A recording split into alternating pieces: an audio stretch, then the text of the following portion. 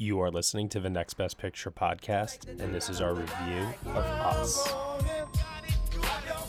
That's a classic right there.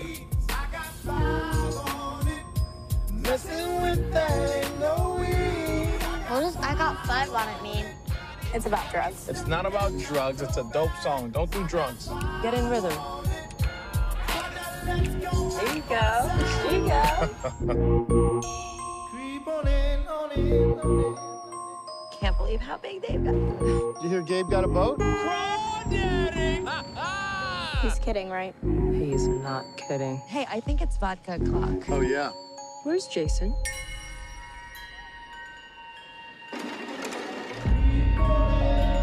Jason? Where were you? I didn't know if you were lost. Stick with me, and I'll keep you safe.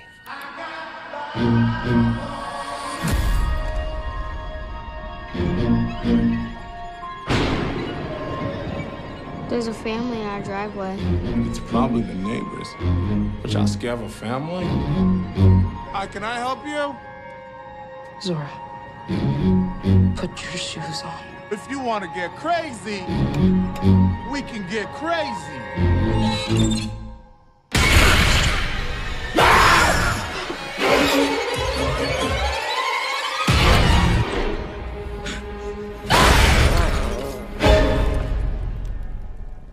What are you people? It's us. They look exactly like us. They think like us. They know where we are. We need to move and keep moving. They won't stop until they kill us. Or we kill them.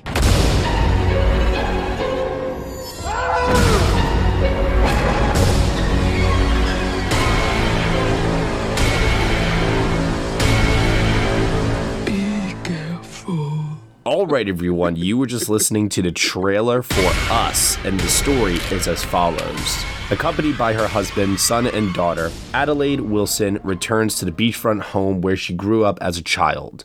Haunted by a traumatic experience from the past, Adelaide grows increasingly concerned that something bad is going to happen. Her worst fears soon become a reality when four masked strangers descend upon the house, forcing the Wilsons into a fight for survival. When the masks come off, the family is horrified to learn that each attacker takes the appearance of one of them. The film is starring Lupita Nyong'o, Winston Duke, Elizabeth Moss, Tim Heidecker. It is written and directed by Jordan Peele. Joining me for this review, I have Deanne Knighton. Hi. Tom O'Brien. Hey, everybody. And Danilo Castro. How's it going? Oh, it's going pretty well because this movie, did this movie give us a lot of content to chew on for this review. So much so that I'm going to just warn people right now. This is a spoiler-filled review. Normally we review the movie, then we talk spoilers at the end. I think with Us, we have to talk about spoilers. Otherwise, I don't know how we're going to talk about this movie. We'd probably just talk for 5 minutes and then just get to the spoiler section, and majority of the review would take place there anyway. So we're coming right out with it right now. All spoilers. If you have not seen the movie Us, I hate to say this, and normally I don't say this, but turn us off right now. So we are now in the spoiler zone for Jordan Peele's follow-up to Get Out. This movie. Wow. Ambitious. Very much so. You know, and it's interesting, too, because he could have done anything after Get Out. He really had the keys to the kingdom. Yeah. I mean, he won a freaking Oscar for writing some people would say comedy, some people would say documentary, some people would say horror film, but he won an Oscar for a genre film on his first try. Got nominated for Best Picture, Best Director. The guy was on top of the world, and he chose to do this. Why? Because the message, I think, from Jordan Peele to all of us is very, very clear. We are all completely fucked. That's one way of looking at it. Well, and that's not a spoiler. But I'm very curious to know what you all think about the film. So actually, Deanne, we'll start off with you. What did you ultimately think of Us? Yeah, this was so much fun. I had a great time. I thought it was really entertaining. First and foremost, I think it was an entertaining movie. And that's what I think is so great about Get Out as well. But then, of course, you have these added layers. I do feel like this played more like a horror film, even a little bit more so than Get Out did. But I definitely think that the horror elements were effective. And then, obviously, there's some deeper allegory that I think also underlines all of this that we can get into a little bit later that is really fascinating as well. I've kind of avoided going to the internet after seeing it. I've kind of just allowed, kind of my thoughts to ruminate. And I'm curious now to have this conversation with all of you, because I'm sure you're going to say and bring up things that I haven't even thought about in terms of kind of what the movie's trying to say. So I'm excited to go through that with you. All right. Danilo? So this one was a different experience than Get Out just because I didn't have many expectations going into Get Out. And with this one, I had lots of expectations, at least in terms of quality. And while I would say for the most part they were met, there were some things that held me back that weren't necessarily there in Get Out. So I'm still kind of processing it. So we're probably going to work through some of that on this episode. But ultimately, I would say I enjoyed it, despite some of the flaws that I'm going to kind of bring up as we go on. And Tom? I just was so worried that Jordan Peele would have a sophomore slump because Get Out was so good and so fresh and so original. And the fact that he went back to a variation of the genre that made Get Out so good worried me a little bit. I think some people might have thought, well, he'll do a comedy next or something like that. But he didn't. He had the nerve to go back to where he was before and do a different take on it. And it's one of those films, I agree with Deanne. I mean, it's thoroughly entertaining when you watch it with certain exceptions. And then when you get out of the theater, you begin to think about it. And it's like, oh, my God, there are so much. It's like peeling back the onion. There's so much to this movie. So I'm anxious to talk about it. I'm going to start off by saying what we all probably were thinking when we all left the theater. And that is Jeremiah 11:11. So, unless if you know your scripture by heart, I'm sure this might have been probably the first thing that we all Googled. And the phrase says, "Therefore, thus saith the Lord, behold, I will bring evil upon them, which they shall not be able to escape. And though they shall cry unto me, I will not hearken unto them." So, oh man, where do I begin? I guess, ultimately, I'll start off very general, and then we can get maybe a little more specific, right? Is that fair? Yeah. Okay. So we will refer to the people in red as the tethered. Is that fair for like, rules Yes. Okay. We'll refer to them as the tethered.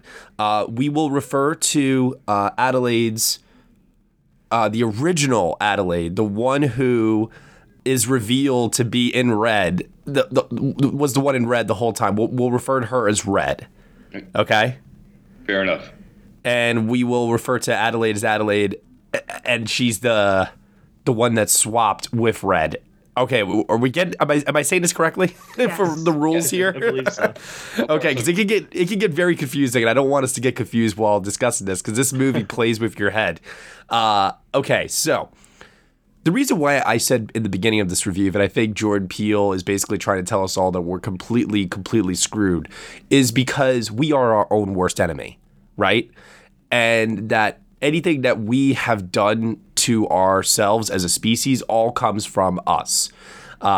We literally have committed genocide. We have killed our planet. We have done everything we can to just completely fuck ourselves over.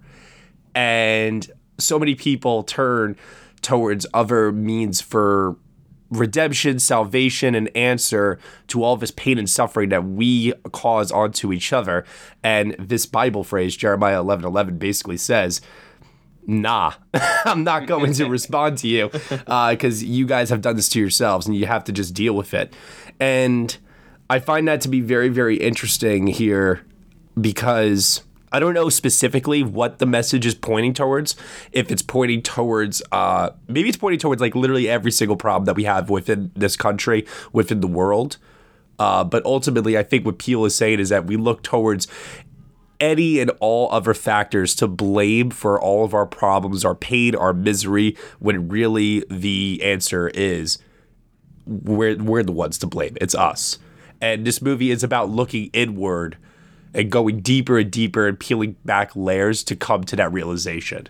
Yeah, that's really interesting because, I actually didn't quite go that big with kind of what I felt like the movie was saying, but I think my interpretation plays very similar to what you just said.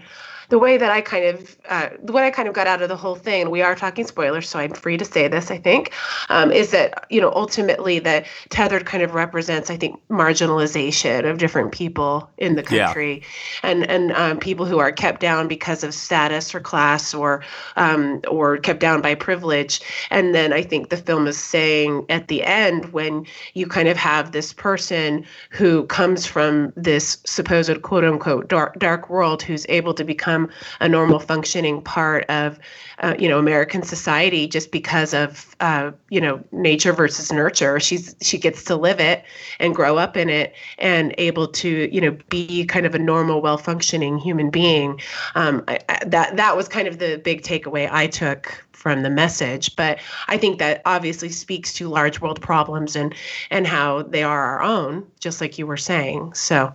Yeah, no, I think that's a great interpretation, and also one that I also think is extremely valid as well. I mean, the film opens up with the text that says about the tunnels underneath the country, and how there's miles and miles and miles of them used for different purposes, whether it's abandoned subways or whatever it might be, and we don't even know that they ultimately exist. And throughout the whole movie, I was trying to wonder, what is he getting at with that opening phrase? Like, what is he trying to say? And what he's to what you're saying, Deanne, about there's this like underground society of people that have just been kept down, and we ignore it.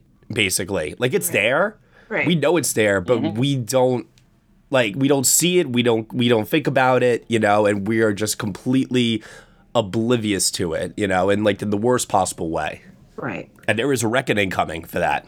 I think also, and I believe Red's character says it at one point, which is the people above ground, so to speak, take things for granted. Oh yeah. Mm-hmm. And I think there's a little bit of an emphasis on that when we see some of the families, maybe some of the upper class families, maybe being a little dissatisfied or taking a lot of their materialistic kind of lifestyles for granted. So I think that's a little bit in there too, just that it's specifically mentioned in the script.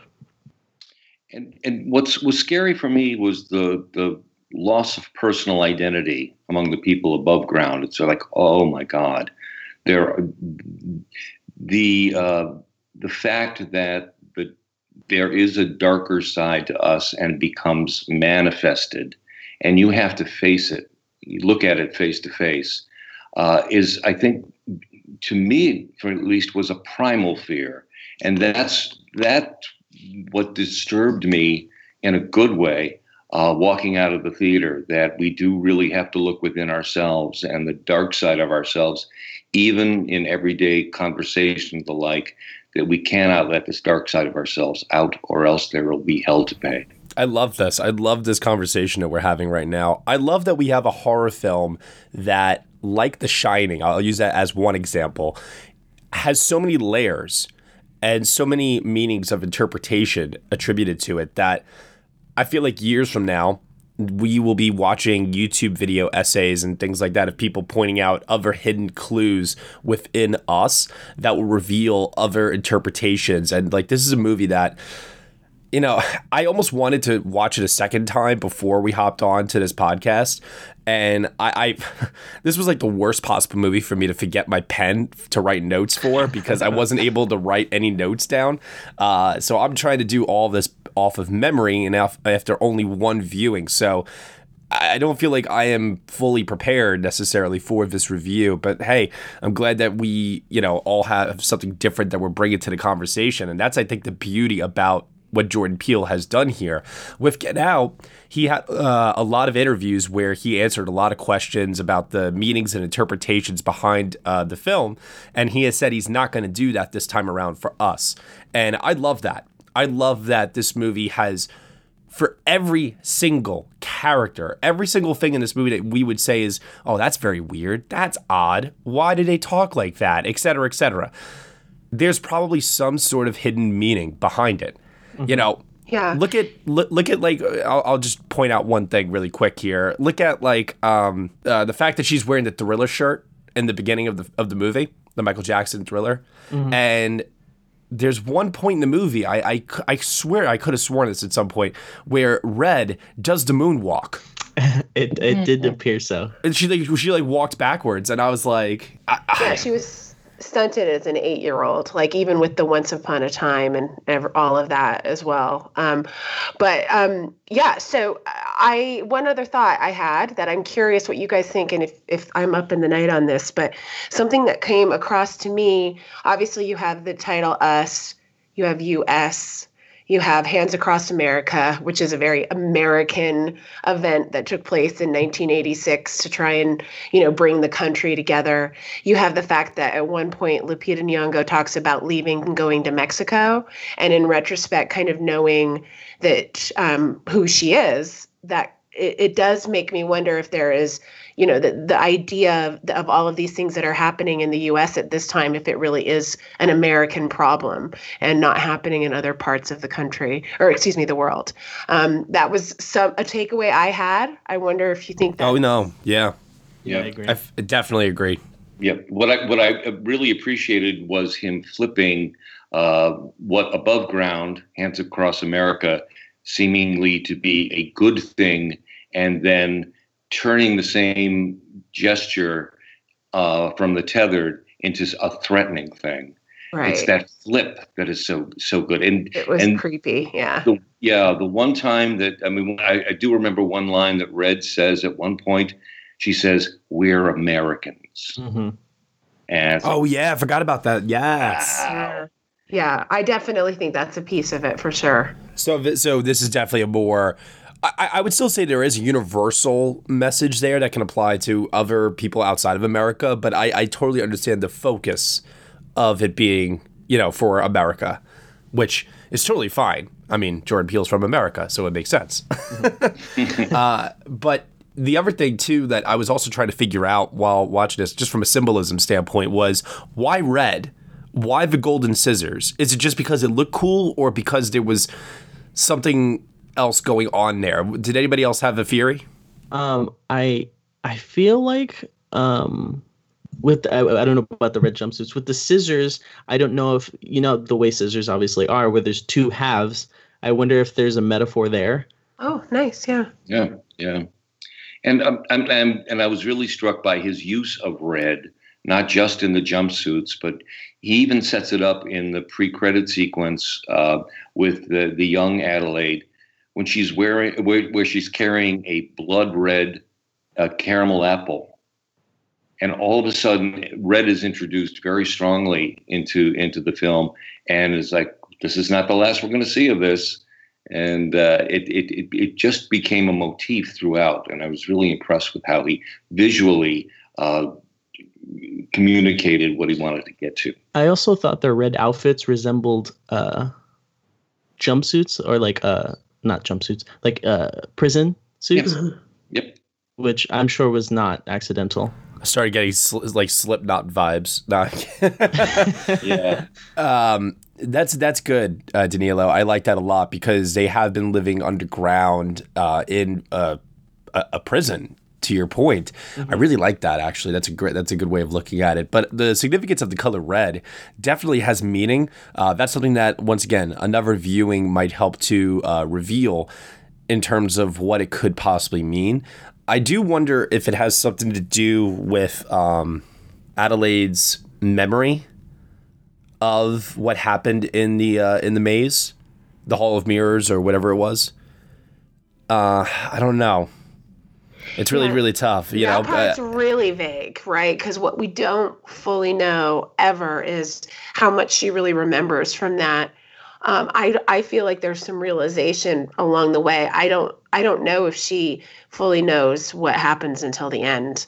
That was my opinion. Well, she doesn't know until she's about to kill Red, and Red ends up whistling Itsy Bitsy Spider to her. Exactly. Yeah. She had some PTSD or whatever and just had blocked it out.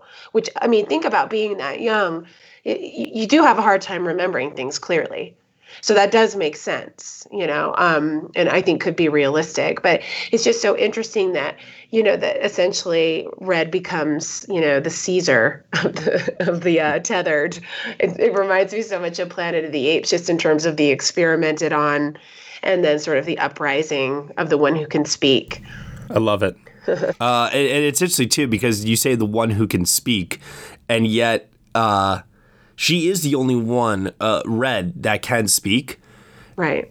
Yes. And she could barely, and it's like an 8-year-old or 10-year-old, yeah. Well, it's barely coming out of her, Mm-hmm. It's like forcing its way. It's just like my cold.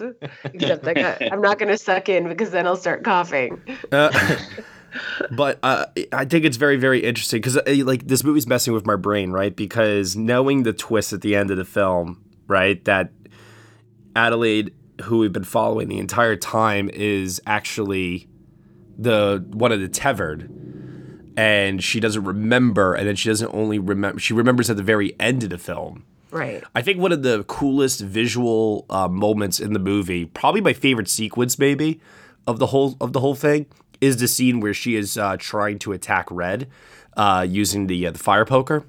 Mm-hmm. Yeah, that's a great sequence. It's cut. It's like intercut with in the living room when that earlier scene when she's still. Oh no! Oh. This towards the end when it's intercut with with the two girls dancing.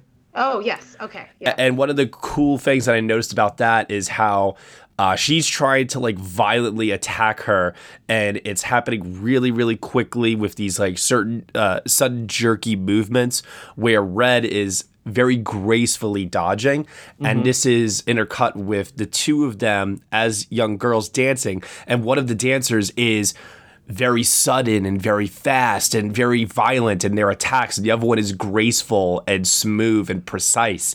And that was something that I thought was absolutely brilliant in this movie. There's so many examples of that visual brilliance. There's certain shots, like you were just saying, Deanna, about the shot where she presses her face against the glass and it starts to crack, and you could see Red's reflection also in the glass as well.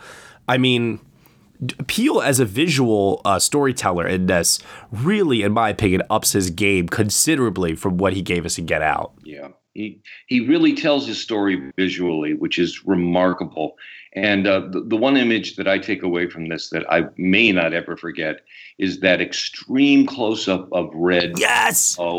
With on the right-hand side of the frame with Adelaide in the back and Red everywhere, and it's like I am terrified in this moment. She was really creepy, I have to say. I don't usually get the creeps very much. I feel like I have thick skin, but I did find her creepy, that version of her. What always creeps me out is I think this is why It Follows creeped me out so much, is whenever characters are just moving towards you expressionless, and very robotic like. And the Michael tethered Myers do that in this too much, and it freaks the hell out of me. Especially, what's her name in this? Zora. Zora. Yeah, and her doppelganger. Oh, with that creepy smile, and when she starts running, I was like, oh my God. You can't outpace her. She probably can't tire. Oh my God, that was so frightening to me. But then the scenes where Gabe is fighting his doppelganger, I always felt like every single scene that Gabe was involved in was played for laughs. Yes. And that's where a majority of the comedy was coming from. What did we think about the portrayal of his character as, obviously he's the patriarch of the family, but he's kind of portrayed to be a bit of a dweeb, I mean, and really, Lupita Nyong'o's character is the one who's really given the real strength and actually has common sense and better self-preservation skills to protect her family. I think it was really very canny to make Gabe such a goofball, story-wise, in that once they get to the house and everything is fine and they're settling in, and Gabe's goofiness just made it seem like they were a real family, and we can exhale a little bit. It's like, okay, this will be okay for now. We know something awful is going to come, but his Gabe is so appealing that it really makes you care about this family. Yeah, you really want them to get through whatever it is that's coming. Mm-hmm. And I think Duke's performance is key. Yeah, I think they need. Oh, go ahead. Go ahead. Sorry. Go ahead. I think they needed to balance out some of the severity of Lupita's character, because she was so obviously needed to be this controlling mom for so many reasons, right? And then that plays into sort of the ultimate, ending of the film as well. So I think that, his character being a little bit more of the not a care in the world, kind of balancing out the family dynamic was really important for us to kind of buy that it was a normal existence and not a weird one. Huh. I don't know. I think not that I took issue with the way that his character was portrayed in this film.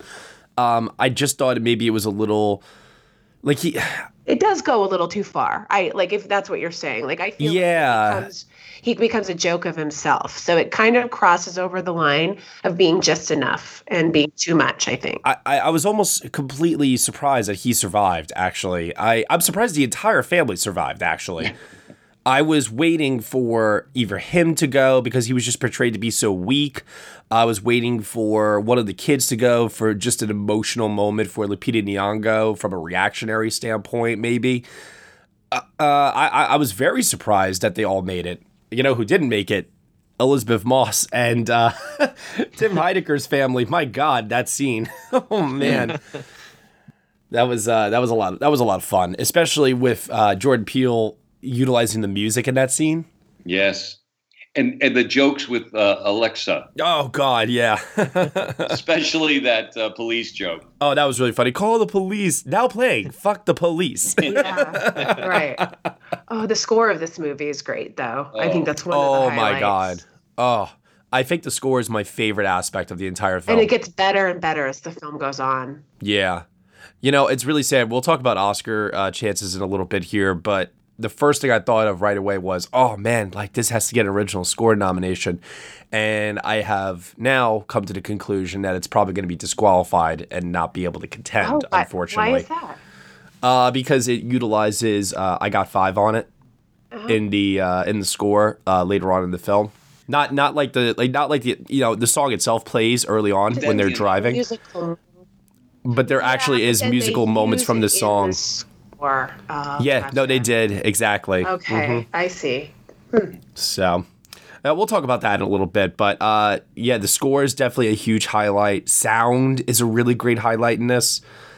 I'm a little mixed on the editing, actually. I think individual moments work very well. Like that scene I was saying before about the dancing.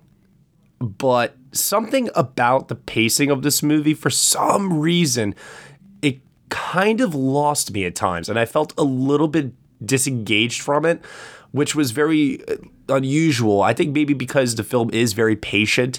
It is a bit of a slow burn, and it takes its time in its storytelling, and that's well and good, but I do feel like once we got to the home invasion, I kind of felt like the movie needed to then fire on all cylinders at that point. And maybe it is because the movie is almost 2 hours long.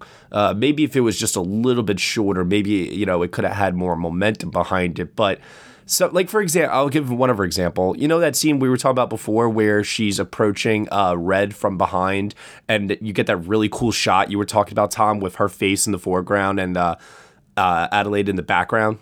Notice that the editing for that scene, Red seems to be monologuing forever and Adelaide is tiptoeing towards her.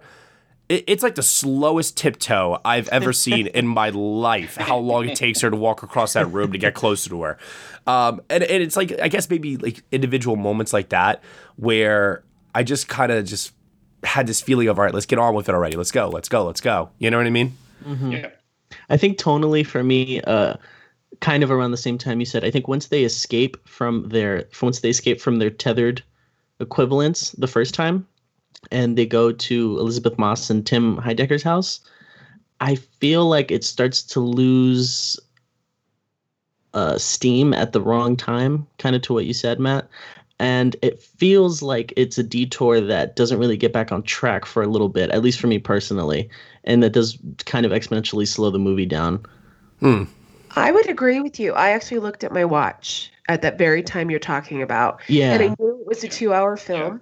And I remember, and I totally had this thought process of like, wait, what are we doing for another hour here? So clearly we're not going to wrap up anything related to the themes right away. So that means we have, maybe just filler. So to your point, maybe there's a way that this could have been a 90-minute film and maybe been a little bit more effective. Maybe. But it is interesting, though, that the marketing for this film is really kind of the first hour. And in the second hour, I didn't know where the story was going to take me. And that was exciting. That was definitely very exciting. Very much so. Yeah. So as a storyteller, I think Jordan Peele is definitely working on a more ambitious level than he did with Get Out. However, the movie is also not the populist entertainment kind of a film that Get Out was. There was definitely some level of audience interaction when I saw Us, but not to the level that there was with Get Out. Like with Get Out, I felt like my audience was so invested in every single thing that was happening in that movie. But with Us, I think the movie risks being a little too weird and it loses people. And I think with Get Out, everything's always building in the same direction. I think you're narratively, you're always going the same way. And I think here maybe we stray a little bit and kind of take little detours that might have to do with the lack of participation at times. Also, too, it might, there's something to be said maybe also for the fact that in Get Out, there was a singular point of view that we were following. That's where true. With Us, we're trying to follow 4 different characters because they each have a doppelganger that is, creating a conflict for them. So there's 4 different journeys that we have to kind of spread our minds across. What is Jason doing with the pyro, kid, with the burnt face? Sure. And we have large portions of the movie where we're following one of the characters, we're not following this one, and next thing you know, we cut back to Winston Duke, and he's now wrapped up in a body bag. When did that happen? You know what I mean? Yeah. And there's like large chunks where we're not fully engaged moment to moment with what's going on. Or even the scene with the other family where they're not. The Wilson family's not even involved for a little bit. Wait, which family? I'm sorry. With Elizabeth Moss and Tim Heidecker's family, that scene goes on for a while. Oh, yeah. And there was still some intrigue with that too, because, if I'm being fair, I didn't realize that this was going to be, spread across the country.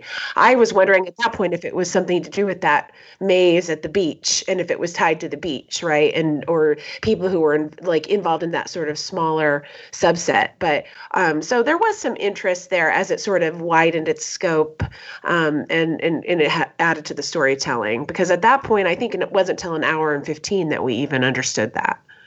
Yeah, because until that time, it had been a very personal story about Adelaide and what happened to her. And the idea that this is happening all over the place, it took me out of the movie for a second. I was like, wait, how could this possibly have happened?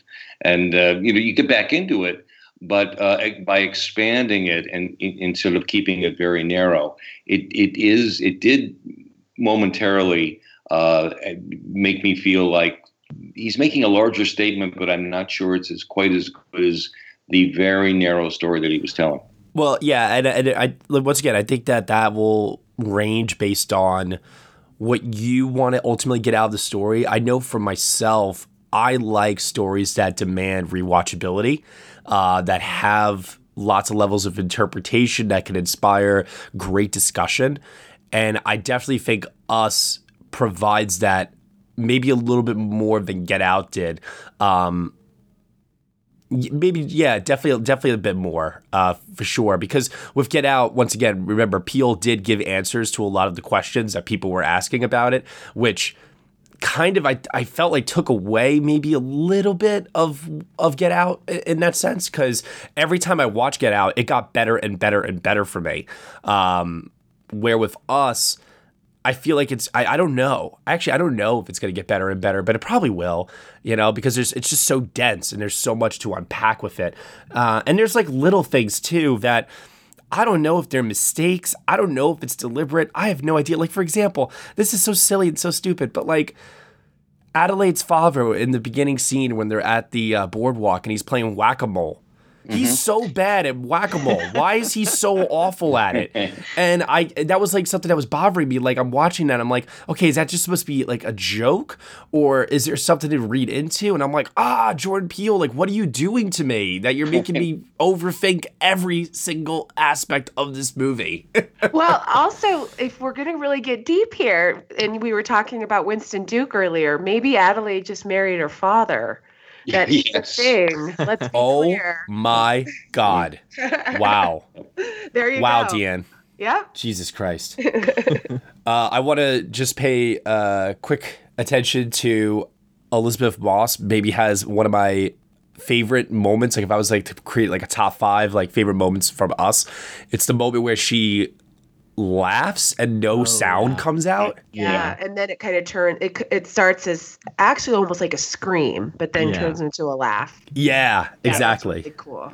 That's crazy. And there's a lot of really great moments like that. I almost feel like we could probably do our entire review on, all right, top 5 moments from the movie, go. And we'd be able to all have maybe a different top 5 potentially, because this movie has so many singular moments in it, little tiny things. Like I love the scene, for example, with Jason and his doppelganger in the closet, and he's trying to do the trick for him.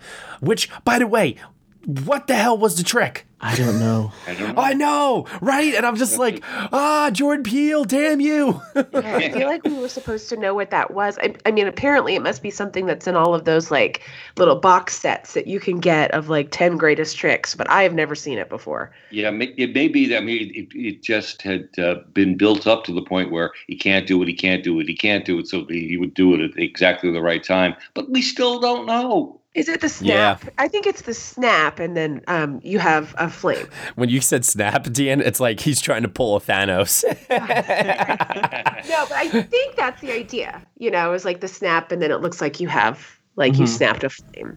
Yeah, yeah. And then obviously the fire comes into it a little bit later, too. But, okay, so I know Jordan Peele is not talking a lot about what he intended here, but I'm like this weirdo, so just bear with me for a minute, who sometimes when I'm really interested in a film, I like to pretend or kind of imagine what I think maybe inspired this person to go down this direction. So just bear with me. But I feel a little bit like I have not been able to stop thinking about the television show This Is Us. And the reason is because This Is Us is hugely popular. I don't think it's a very good show, but it's hugely popular, and it's based in both white and people and people of color with privilege living, on kind of what you would call the less marginalized side of society, and kind of their day to day and what they're dealing with. And so when I there's just something to me about the This Is Us and Us thing that I feel like I was picturing Jordan Peele watching an episode of This Is Us and going, "This is fucked up. This is not us." Like. Us is us. So let's reevaluate this from my point of view. Okay, none of that's true. That's all from Deanne's brain. But anyway, that's where I went. Now you know how weird I am. Damn, Deanne. I know. I'm sorry. It's weird. It's weird. I'm sick. That would be an interesting crossover. To quote Of Mice and Men, can someone please tell me about the rabbits? Boy, Olivia Colman would be very jealous of all those rabbits. I know. So I was trying to figure out if it was like just a easy metaphor for we're going down the rabbit hole, you know what I mean, and we're going to reveal something that is otherworldly and hidden, you know what I mean? Yeah. Or is there something deeper? I've actually heard, I don't remember where I saw this, maybe it was like on a Facebook ad or something, but I saw Jordan Peele like giving an interview where he actually said that he is scared to death of rabbits. Yes, he's like, look in their eyes, he's like, they're sociopaths or something. and the opening credits are put up against a low wall of rabbit cages. Yeah. Yeah, exactly. So some of that was the experimentation of creating the doubles and stuff, right? I don't know, because she says... Go ahead. No, you go ahead. I was just going to say, I think at one point Red says that's what they eat down there, right? Rabbit? Oh, okay. Yep. I took it as like a as part of the science experiment. Maybe both. I'm not sure. Interesting. It was funny to me how deep the twinning went, not just to the obvious twinning stuff, but the Tylers have twin daughters and they have twin doppelgangers. And even Jeremiah 11:11 is kind of a twin. Oh. Interesting. I also was trying to look into 11:11 as making a wish. That's what I thought it was. And if that had any significance too. I wasn't... Although I couldn't quite draw any kind of connection with that, but I was looking forward throughout to see if there was something there. I don't know. Maybe the whole movie is Jordan Peele's wish for us waking up and realizing the truth. You know. Another thing too. I also want to draw a bit of attention towards as well is how freaking great Lupita Nyong'o is in this. Yeah, playing the dual role. Her first lead role also, which is ridiculous. Yeah. She won the Oscar for 12 Years a Slave 6 years ago, and she has not had a leading role since. No, she's doing supporting roles in big blockbuster Marvel movies. Mm-hmm. So to see her in a lead role like this, I guess, could one argue in Queen of Katwe that was kind of a lead-esque role? Whatever. Partially, bottom line is that she's deserved better over the last couple of years, and it's great to finally see her with this opportunity, and she just completely crushes it. What an engaging, empathetic, and very difficult performance, because once again, she not only has to play the mother who's trying to save her family, but she's also playing this thing. Yeah, she's pretty horrifying as Red. That's some of the creepier scenes in the movie. And I'd like to shout her out for her depiction of Adelaide. She's presented as the controlling mother early on, and then as things begin to happen, she regresses into that little girl. This is true. Yeah, and and forcing to confront that trauma that she went through. Yeah. But it's very interesting because it all takes on another twist then when we realize what the ending of the film is. It's one of those things where I wanted to watch it immediately again because it would recontextualize her entire performance then. Mm-hmm. And then I think we're kind of forced to then ask ourselves as we're rewatching the film, how much does she really remember? When does it finally click? Mm-hmm. I mean, I think it does finally click when she kills Red. I think. But who knows? Maybe there's other hints within her performance earlier on. Yeah, it's hard to say. Because I know at one point I thought this was odd in the moment a little bit, but with the kind of the recontextualization when the tethered version of the daughter is in the tree. Yes. She's very sympathetic towards it. And it might just be because it resembles her own child. But then maybe she's, you know what I mean? Maybe there's a sort of empathy towards a fellow tethered person. I don't know. I want to see it again for that. Yeah. I think that's interesting because I wondered about that too. But I also wondered about it in the sense that obviously you see in the Adelaide character her love for her children, even though she's a tethered, right? She's still those moments where she is trying to protect her children are when the most, strong emotion comes out of her. And I think Lupita captures those moments really well. And then you have this other character who's the other version of her who's lived underground and also has children, who shows a level of protection for her children, but it's very different. She uses her children, to actually kind of accomplish their goal as a family. And then as it progresses, if you kind of realize that was the moment where Jason kind of flips on her because, two things happen. One, they start bragging as a family about how many people each of them have killed. And Yes. that's kind of like this weird moment, right? That might be the funniest moment of the whole movie, maybe. But I think it means something. Because then you have that moment where Jason kind of flips because he sees the side of his mom that isn't necessarily like the compassionate, connected side that he's used to seeing. Something changed for him. In that moment, that's true. That's interesting. In how she was acting. And so, because I'm actually surprised motherhood wasn't a bigger theme, because you have these two women who are both mothers in their own world, so to speak. But I still think it's there kind of underlying. And I think that helped speak to that a little bit. Wow. We could go on and on. I mean, Welcome to my weird brain. So much here. I just there's so much. but you know. Okay, so what I want to do now is I do want to talk final thoughts on the film. So anything that we did not touch on, it could be something small, it could be something big, anything at all, an interpretation or a question that you have. Danilo, let's start off with you. Anything that we did not cover for us? I got lots of questions. I don't know how to ask them yet. I want to watch it. I will say my favorite sequence that we didn't really touch on was the flashback to that opening scene once we see what's going on underneath and they're reenacting it. Yeah. Like the tethered. Very creepy when they're in that room and they're like pretending to be on the roller coaster. And then like, That's a really good scene. You're right. Yeah. The unravelings or the yeah. That might have been my favorite sequence in the movie. So I just wanted to throw that one out there as that's amazing visual storytelling. It's very Twilight Zone-esque. It is. Yep. Which is fitting. He had said that there was a episode of the Twilight Zone called Mirror Image that was his influence. Ooh, I could see that. It's a good episode. Oh, wasn't This Is Us, Tom? Oh, yeah, that's right. Come on. That probably makes a little more sense. Deanne, I need you to like write up that This Is Us connection like into a blog post or something because I think people need to hear that. That's phenomenal. All right. Tom, what about you? I just wanted to shout out how good the four principals are as their doppelgangers in terms of their physical movement. They all walked and moved differently than each other. And it's not the, limping zombies that you might find in other movies. They took essences of their above equivalents and just changed the physicalness just slightly. And they were all very distinctive.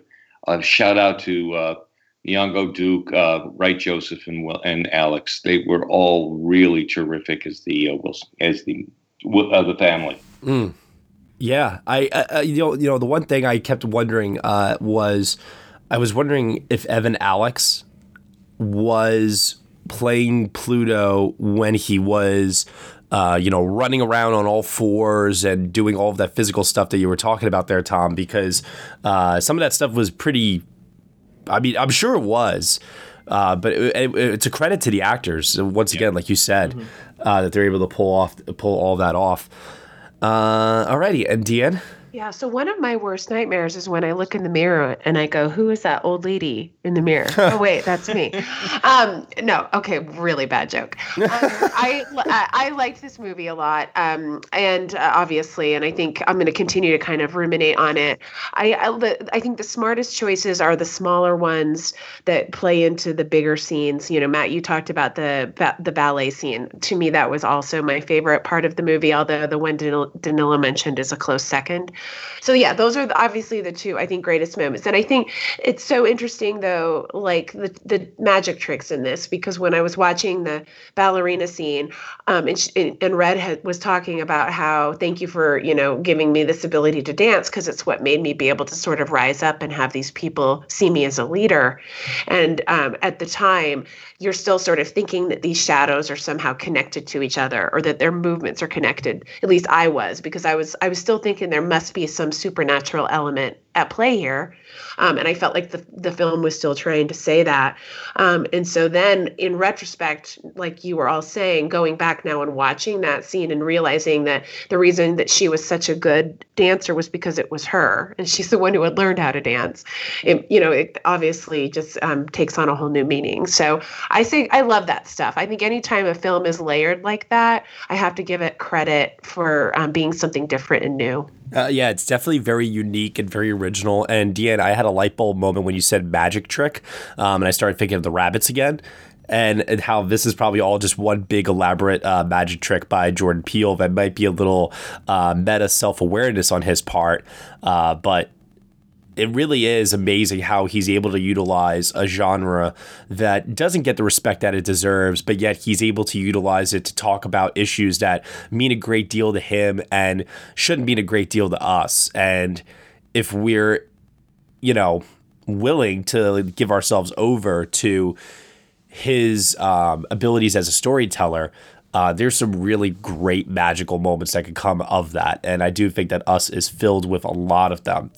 For me, I do not have any final thoughts. I think that I've exhausted, for the time being at least, everything I want to say about this film, other than it's definitely not going to be for everyone. It's going to be a little bit more divisive than Get Out was. People that were expecting more of the same. I do think that Peele... it does give more of the same in the sense that his movies, both films that he's made so far, are very thematically layered. And there is a deeper message to both films that, you know, there was a lot of talk about elevated horror and what exactly that means. And I do feel that there is a type of horror film that is manufactured just to make money at the box office with cheap jump scares. And there really isn't like an artistic expression or vision within there. But with Us, Jordan Peele definitely has vision. I mean, abundantly so, and really has established himself as a master. Like Get Out was not a fluke. This is a guy that knows exactly what he's doing, and if he sticks within this genre throughout his entire career, that's totally fine with me. If he keeps giving us stories like Get Out and like Us, it's really amazing to watch a new and exciting filmmaker emerge the way that he has, with such a strong singular voice. And with the Twilight Zone series that he has starting up now in a few days' time as well, that he's also, producing and is, behind. I'm just a really, really big fan of the kind of stories that this guy is going to keep giving us. So I guess that's all a very long way for me to say. I really hope that he does not do a big budget blockbuster film and get sucked into the money-making machine that Hollywood has become, and he keeps his voice. You know what I mean? Mm-hmm. Yeah. Alrighty. With that said, Danilo, grade out of 10. I'm going to go with an 8 out of 10. I think it's a B for me. I think there's so much to pull apart, and I think it's the ambitions that he kind of puts on display here are amazing. And obviously, we could keep talking about this movie. So, you know, that any movie that does that it's doing its job for the most part. I would say the only thing that keeps it from maybe scoring a little higher is some of the pacing in the middle. Like I said, I think it loses me a little, but it really picks up steam again towards the end. So that's my score. I'm going to go with that. Alrighty, Tom? I think that someone listening to this might think we're going to give it all 10s because of the depth of the discussion of all of the issues that is going on. But there are practical things, and Danilo was absolutely right. The film does sag at times. There are scenes that are just too long, and particularly when we diverge into the 4 different stories of the doppelgangers going after the Wilson family. It's a stop and start kind of thing. So I got frustrated at times, but nonetheless, it just rallied at the end. And I would also give it an 8. Deanne? I am right there with you guys. I know that it sounds like I've been glowing a lot, but Tom, I think you made a great point. We didn't spend a lot of time with some of the nitpicky things, but I'm in agreement with what both of you guys just said in terms of a few things that threw me off. I did have some derailed interest in the film in the middle, which is not a good sign. So there were a few things that were concerning, but overall, I feel like it starts and ends very strong. I feel like there's a lot going on here. I also feel like somebody could go into this movie and not care about any of the stuff we just talked about, just want to see a good scary movie, and they would get their money's worth, even if they don't want to unpack anything else that's going on in the movie. And I think that I'm not saying that's a good thing, right? I would hope everyone would unpack it, but I think that is just a credit to the filmmaking that it has that ability. And so 8 out of 10 for me. Yeah, I'm very curious to see if my grade changes on a rewatch, like it did with Get Out 2 years ago, because when I first saw Get Out the first time, I think I gave it a 7. Second time, I gave it an 8, and the third time, I bumped it all the way up to a 9 at that point, because I just kept on realizing the brilliance and how well constructed that film really, really was. And with Us, this time around, I definitely feel like my reservations with the film are, definitely like to what everything that you guys said. I think I share those same reservations in that regard and those same criticisms. So yeah, across the line, I'm going 8 out of 10 as well. You know, Another horror film, just, for people to get maybe a little bit more perspective here. Last year, I gave Hereditary a 9 out of 10. I still stand by that. Hereditary, for me, was a very emotional experience and something that really, really scared me on a very deep level. I don't think Us is actually, in my opinion, like a very effective, like, quote-unquote, scary movie. I do think that there are moments that are genuinely very creepy, and it definitely utilizes its genre very, very well to tell its story. But this is definitely more, more Twilight Zone-esque than anything, than something that would be, I would say, straight on, full-blown, holy hell, that was damn terrifying. You know what I mean? Mm-hmm. Maybe the ultimate horror from Us isn't so much on the visceral level that we're supposed to get from the jump scares and from the moments of genuine creepiness, but maybe it's more so the introspection, the inner looking at ourselves, and maybe what we're supposed to unravel from that deeper truth. Maybe that's what's meant to scare us more than anything. So I give credit to Peele. I give a lot of credit to Peele. He got my brain working, and I love when that happens at the movie theater. So this is definitely, I would say, also probably, I think, probably also the best movie I think I've seen in 2019 so far, at least. So there is that. Wow, you didn't have any 9s or 10s out of Sundance, Matt? Oh, well, I'm not counting those yet because they haven't released yet. So. Okay, I was gonna say, I swear you had a few. No, I did, but like I said, in terms of just theatrical release, I'm going by right now. Okay, so. I had to check in. Okay, it's all good. Now, with that said, let's talk about Us's Oscar prospects, because this is definitely a hot button topic right now. After Get Out managed to get Best Picture, Best Director, Screenplay win for Jordan Peele, Best Actor. So, is there anything there, guys? I'm skeptical. Me too. I am too, but I'm also don't want to be skeptical because Get Out totally exceeded expectations. That's what's so hard after one viewing. I had a lot of people point out to me, didn't you predict that Get Out was not going to come anywhere near the Oscars that year? And I'm like, yes, like I did. That's it was an okay prediction. That was a valid prediction at the time. It was a February horror release from a debut director, of course. Okay, so we have Peele factor. So how much is that going to influence this being, on the short list for people to look at, whether it be in the acting, writing categories? Maybe. Maybe. It's interesting because, on one hand, I look at Lupita Nyong'o and I say to myself, all right, she's the film's probably the best chance. Mm-hmm. But then I look at Toni Collette last year in Hereditary and I go, well, if she couldn't get nominated and she got pretty close, all things considered, how the hell is Lupita going to get nominated for this? It's true. I kind of get an Oscar vibe of A Quiet Place. Maybe one sound nomination. You know what? Actually, yeah. And that's where I kind of land is if the score is going to get disqualified, then the only things that are left then are sound editing and sound mixing potentially. And in that instance, yeah, Tom, I'm with you on that. That's probably the best place for it to land, because even though, like we were saying before, the film editing is really, really well done in this, at times the overall pacing of the film, which is something that all four of us each take issue with. I'm sure there are others that will take issue with that as well, and that'll block that from happening. Then you have the screenplay. But it's not Get Out. Right, which some people will label as absolutely brilliant and more interesting than maybe Get Out was because of all the layers and symbolism and hidden meanings within it. But then you also have a lot of people that are going to look at that and try to write it off like it's not a clear, concise, original vision and it's too scattered. And so you're going to have skeptics that are also going to, write it off too, because let's be honest here. Part of the reason why Get Out, I think, did so well with the Academy is precisely because there was kind of a direction that film started to take in its campaign where they tried to basically tell the Academy voters, oh, it's not really a horror film. There's a lot more going on with it. It's not just a horror film. Mm-hmm. Where with this, the message is, no, this is a horror film.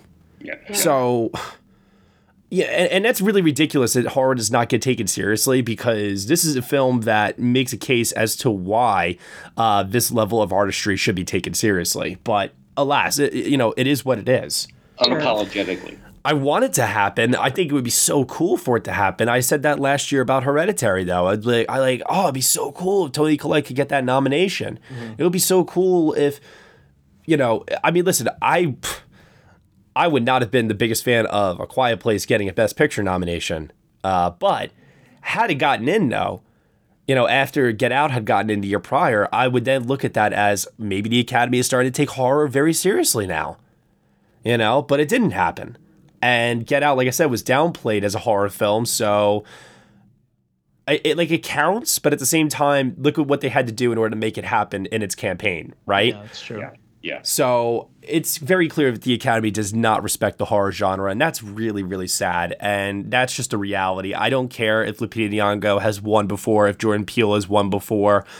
It's got that label, and as of March 23rd, 2019, I am predicting that this will not get a single Oscar nomination. Today.